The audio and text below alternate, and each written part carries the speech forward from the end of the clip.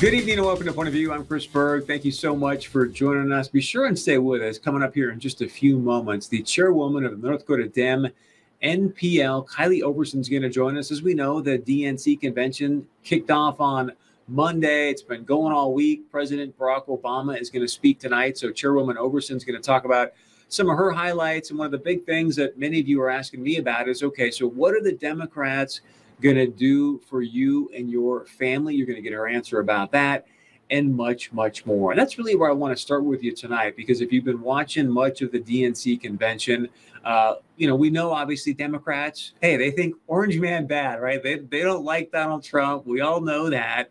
But that really seems to be the predominant message. And I think you can try to influence people and votes by creating fear, and to some effect, I think that could be effective. And yet at the other side of the coin, you also want to talk about what's possible.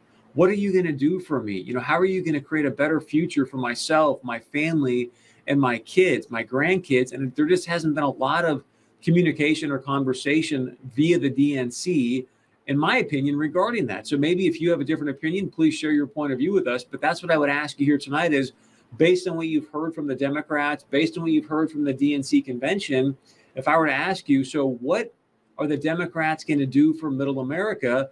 I'm curious as to what your answer would be to that. The other thing I want to discuss as well is Joe Biden and Kamala Harris have now done a joint interview together. It's the first one that they've done together since she decided to become his vice presidential candidate. And if you think about all the different news networks out there, we know, we've talked about this here on the show, that right now, 2020 is a fight for the soul of America. So I'm curious, if you're going to go out and do your first interview together as a presidential and vice presidential candidate, what would you choose? Maybe it's 60 Minutes.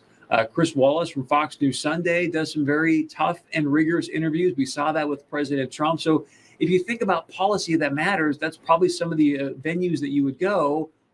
But no, that's not where Joe Biden and Senator Harris went. Their first joint interview, folks. And I want to know your take on this, because as of up to this point, Joe Biden and Kamala Harris haven't taken any questions from the press. So their first interview they decided to do together actually is with People Magazine. People Magazine. Now I want to share with you a couple questions that are in this interview. One of the first ones is, Senator Harris, what was it like to get the job offer? I mean, that doesn't really tell me much about policy or how it's going to impact your life. The other one here is, how do you stay in touch during a pandemic that makes physical campaigning difficult? Calls, texts. Senator Harris, are you going to be the kind of VP to tell him when he's wrong? I mean, those are the questions in a People Magazine interview. And I think all of us, again, because of what's at stake in this election, we want to know, hey, what are your policies? And again, what are you going to do to make things better for my future and my kids' future? And I don't know if that's part of this People Magazine conversation. So great interview here with the chairwoman, Kylie Overson. So enjoy our fantastic conversation about the DNC convention and much, much more. Kylie, welcome back to Point of View. Always great to have you with us. Let's start with the big DNC convention. I guess up to this point, what's been kind of your highlight or greatest moment so far? Sure, absolutely. Thanks for having me on, Chris. So we are in day 3 of the Democratic National Convention, and as you know, it's all been done virtually, and the DNC and the state parties have really adapted well to making this an engaging and interactive process, despite the fact that we're spread across the country. I would say that my favorite part so far has been the ability for anyone to engage in this process, no matter where they are, and also seeing a lot of young people who have been engaged. We had a morning meeting today with several other states, and there was several of our delegates who are right out of high school who are very excited to be a part of this. And they probably wouldn't have been able to engage in the same way if this was in person. So not ideal, but there's some silver lining to this format. No, I think that's such a great point. That's one of the things as I talk to more people about what's happening with COVID. I mean, obviously it's terrible, and yet there's some silver linings where you're like, wow, I didn't think of that. And now that it's happening, maybe that's one of the benefits from this whole thing. So I realize that you and I probably run in different circles. So I'm going to share with you kind of the feedback that I'm getting from a lot of people as they say to me, look, Berg, I understand, Orange Man bad to the Democrats. They hate Donald Trump. The thing that they continually ask me is, so what are the Democrats going to do for me? What's their platform going to do for middle-class America? How would you answer that? Sure, absolutely. The Democrats, the Dem NPL in particular here in North Dakota, we have been and we continue to really be focused on building economic security for all families, all across North Dakota, all across the country. And I think that's what you'll see in the platform that comes forward from the Biden-Harris ticket, is that they know people are struggling right now, and they're committed to advancing and supporting policies that support working families, that support our teachers and our healthcare workers. And that's especially important right now in this global pandemic, that we have strong leaders who are supporting those who are on the front lines and who are supporting the working families who are really having a hard time making ends meet right now. Joe Biden's been in public service, I think it's like 47 years. It's been a long time. What do you believe his greatest accomplishment is for middle-class America? I think that Joe Biden, given his long history in public office, there are a lot of things that he has done. I'm particularly proud of his work on violence against women, and his support of the Violence Against Women Act, and his support of advancing that. And similarly with bringing on Kamala Harris to the ticket, he shows that he knows how important it is to have a ticket that is diverse and represents the face of America.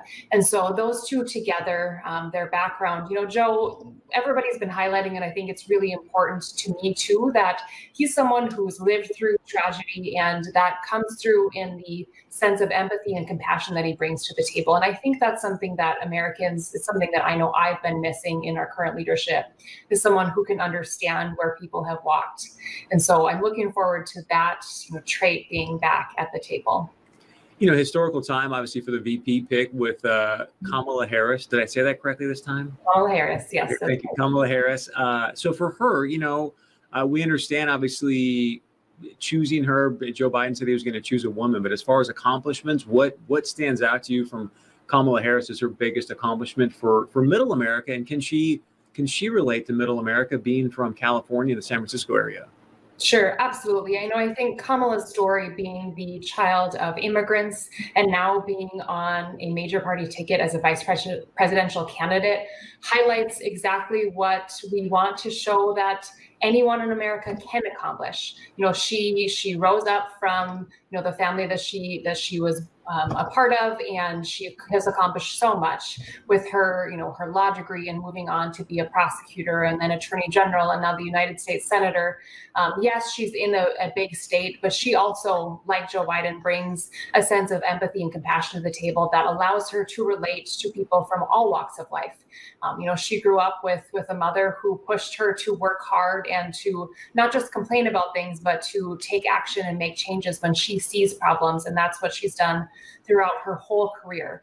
And so, the story that she has, the perspective she brings, I think will be really valuable and resonate with a lot of voters across the country. I want to get your take on this. You understand politics as well as anybody. She's a female. She said that she believed Joe Biden's accuser. She was pretty tough on him in debates, and now ends up being and going along and being vice president along with him on the ticket. Try to help people understand, how does she square those things by saying, yes, I believe these accusers, now I'm going to run as VP? Sure. All of this, the accusations that have come out this year, that's certainly been tough for a lot of people to grapple with. And I think Kamala had to go through her own process of deciding to believe the women who come forward, but also understand that there's always two sides to the story. And in Joe Biden's case in particular, I think what Kamala saw was past all of those accusations. She sees someone that she trusts and someone that she can work with, and that more than anything, that she believes can beat Donald Trump and bring the leadership and integrity back to the White House that we so desperately need. Look, we know that not everyone is going to like Joe Biden, not everyone's going to like Kamala Harris, but that's what politics is. You put forward options and choices, you put them on the ticket, you let voters have that say. But as a Democrat, I'm proud of the ticket that we've put forward and excited for the many different experiences and different parts of their background and stories that they bring to this ticket. I want to ask you about this as well, because you mentioned earlier that, look, people are struggling right now. We all know what this COVID situation has done to some businesses and employees. And yet you've got Speaker Pelosi saying, hey, I want to bring people back to get money for the post office, but they aren't necessarily going to pass a simple, skinny bill. Thank you so much to Chairwoman Overson. There is more to that conversation. So if you want to see it in its entirety, just go to our Facebook page and you can watch all of it at facebook.com/POV now. All right, stay with us. Coming up next, we're going to hear about the recent decision that the Governor Walz administration did in Minnesota to hinder the Minnesota economy right here in greater Minnesota. We got a very special guest coming up to talk about that and much, much more right after this. And as always, please share your point of view with us. You can email us, text us, leave us a voicemail. We'll be right back.